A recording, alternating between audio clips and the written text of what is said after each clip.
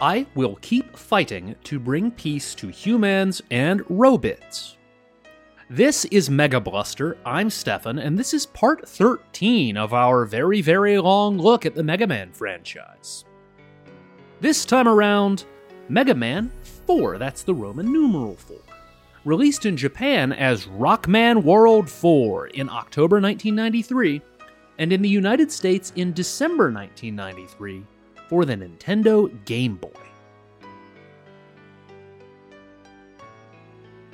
If I may wax historical for a moment, during the height of the British Empire, a principal concern of many soldiers, merchants, and administrators was the transportation of the various ales and spirits necessary to keep colonizing forces in the colonizing business, with all the unpleasantness that that business entailed. The problem of ensuring that quality provisions reached British agents across the world inspired innovation, and specifically innovation in the realm of beer, which was more difficult than, say, rum to ship across great distances. Now, alcohol is inherently a preservative, and a liquid higher in alcohol content is better equipped to endure long trips at sea. But there are limits to the amount of alcohol that a beer can hold, especially in an age where the engine of industrialization and scientific breakthroughs had not yet revolutionized commercial brewing. Making a high alcohol content beer that is also drinkable is difficult, in large part because the amount of sugar that needs to be consumed by yeast to create that alcohol is so great that the resulting beverage can turn sickly sweet. So the question arose, how do you make beer that can endure long periods of ocean travel and arrive in a drinkable state during a period when the science of beer production remained woefully undeveloped? Well, the answer, it turned out, was not in the yeast or the barley, but rather in the hops. Hops are also a preservative, and brewers discovered that by heavily hopping their beers during the production process, they would not only keep better on a long voyage, but also that they took on a deeper and often more bitter flavor by the time they reached, say, India. And so was born the India Pale Ale, usually abbreviated to IPA, one of the great global beer styles, and one that has, in the last decade or so, experienced an enormous surge in popularity at the expense of many other beer styles. Now, I adore a good IPA, and there are many, many good IPAs out there in the world today, far more than there have ever been. But over the last decade, I've grown less enamored with the style as a whole for its sheer ubiquity. A good IPA has become nothing special. Any craft brewery worth their salt today that's trying to appeal to any mainstream Western audience has to have a good IPA in their rotation if they want to stay in business. And when everyone is making IPAs for the masses, that good IPA becomes forgettable. Its quality ceases to matter. It just becomes boring, pedestrian, matched precisely to your expectations. And then when you find an IPA that is doing something different, it hits harder. Mega Man 4 for Game Boy is not a great game. Not really. And at its core, it's not trying to do things that are wildly different than its predecessors. But there are details in its presentation, in its structure, and in the way it fleshes out the world that come together to make it a substantial improvement over its three handheld predecessors.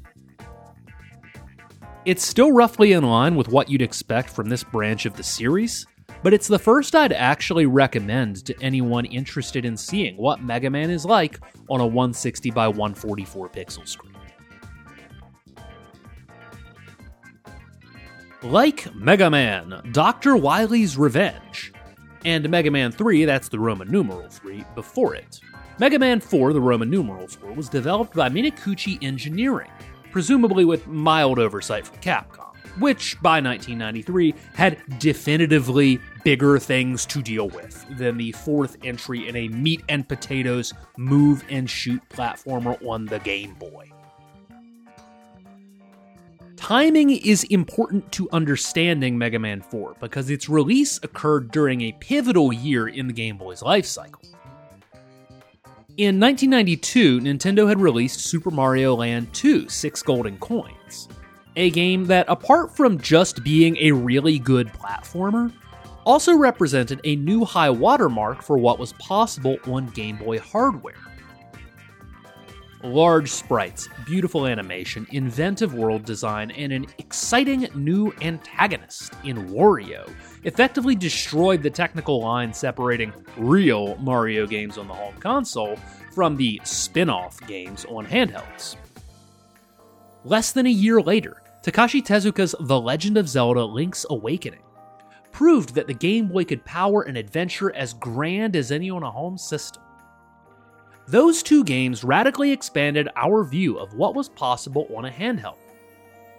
And Mega Man 4 was the first Mega Man game to be developed after both had been released, and its expanded scope and increased technical sophistication indicate that Minakuchi had been paying attention to what was happening on the platform.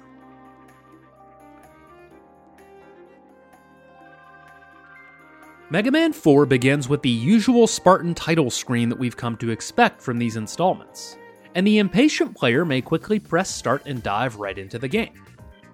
Those with less twitchy trigger fingers, however, are treated to an extended introductory cutscene that, despite a lack of narrative text, clearly establishes the shape of the game's overarching narrative.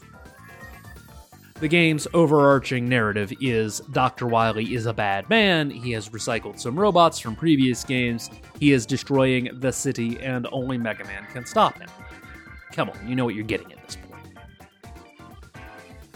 Big, beautiful animated character portraits, not unlike those shown in the opening of Link's Awakening, demonstrate that Minakuchi had grown increasingly confident in its abilities. There are NES games and even some early SNES games that don't make as big a visual impression on the player as Mega Man 4 does in its opening moments. The cutscene acts as a mission statement. For this offering, Minakuchi was holding nothing back.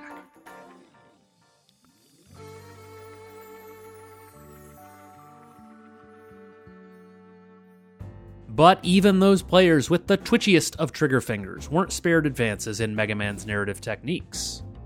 Rather than dropping the player directly onto the traditional Robot Master Select screen, Mega Man 4 instead takes us on a detour to Dr. Light's lab. In addition to providing some simple exposition telling us what we already know if we watched the introduction, Dr. Light introduces the game's new signature feature, the P-Chip system. Now, when I say feature, I mean a thing you can say is in the game. And when I say system, I mean it's a store. P-chips are coins and you spend them in a store that Dr. Light runs in exchange for energy tanks. Now, the P-chip is hardly an innovation worth celebrating in isolation, especially when viewed through a contemporary lens. But it introduces two wrinkles to Mega Man 4 that make it mildly more interesting than its immediate predecessors. The P-chips create an additional objective to pursue in each stage. And while that rarely pushes the player into a situation where decision-making is challenged or the nature of the game itself is changed, it does at least give the mind something to do while the hands are whittling away at yet another Mega Man adventure.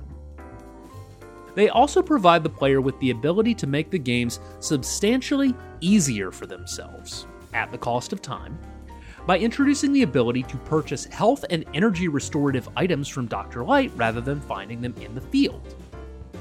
These are not meaningful innovations in and of themselves, but they are refreshing in the context of a Mega Man game for their very novelty. As I said, Mega Man 4 follows the narrative pattern established by the other games in the Game Boy sub-series. Dr. Wily's back, he has some new old stock robots, Bright Man, Toad Man, Pharaoh Man, Ring Man, Stone Man, Charge Man, Napalm Man, and Crystal Man. There is a Mega Man killer called Ballad. guessing that's pronounced right. It might be Ballade. It's Ballade. Maybe it's Blade? Blade.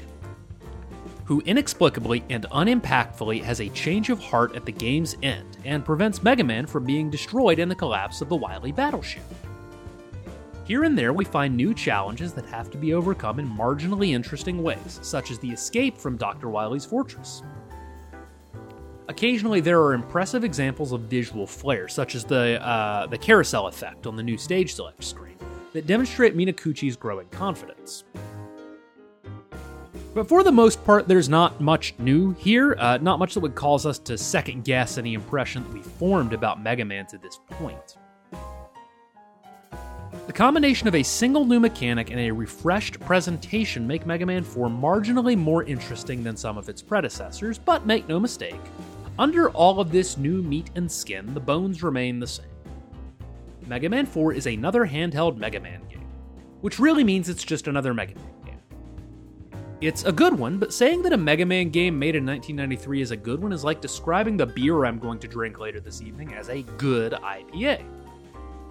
There's nothing wrong with it. All things considered, I'd rather have it than not.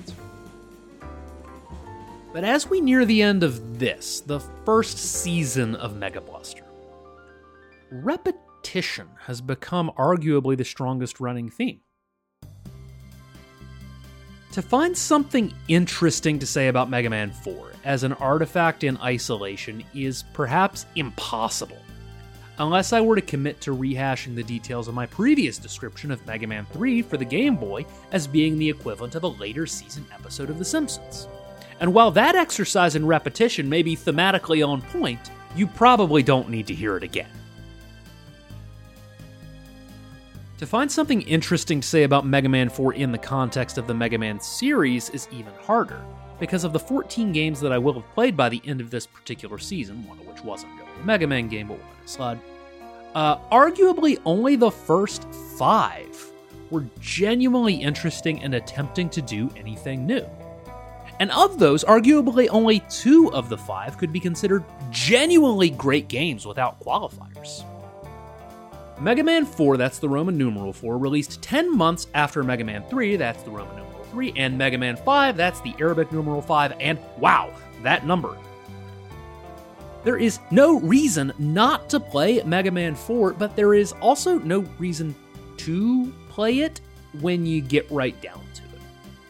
And by its very existence, we get the impression not of something that was continuing to thrive, but of something that was beginning to wind down. Thanks for listening to part 13 of Mega Bluster, our very, very long look at the Mega Man franchise. Music from this episode was sourced from ocremix.org in compliance with that site's content policy. You can find credits and links to the original postings in the show notes. If you enjoyed this episode, please rate and review it on Apple Podcasts or the podcatcher of your choice. If you didn't, send it to your enemies as a curse. If you have any feedback you'd like to provide, or if I missed something, you can reach out to clay@guilelessgamer.com. This and other social links are also in the show notes. How long will I keep on fighting? How long will my pain last? Maybe only the X-Buster on my hand knows for sure.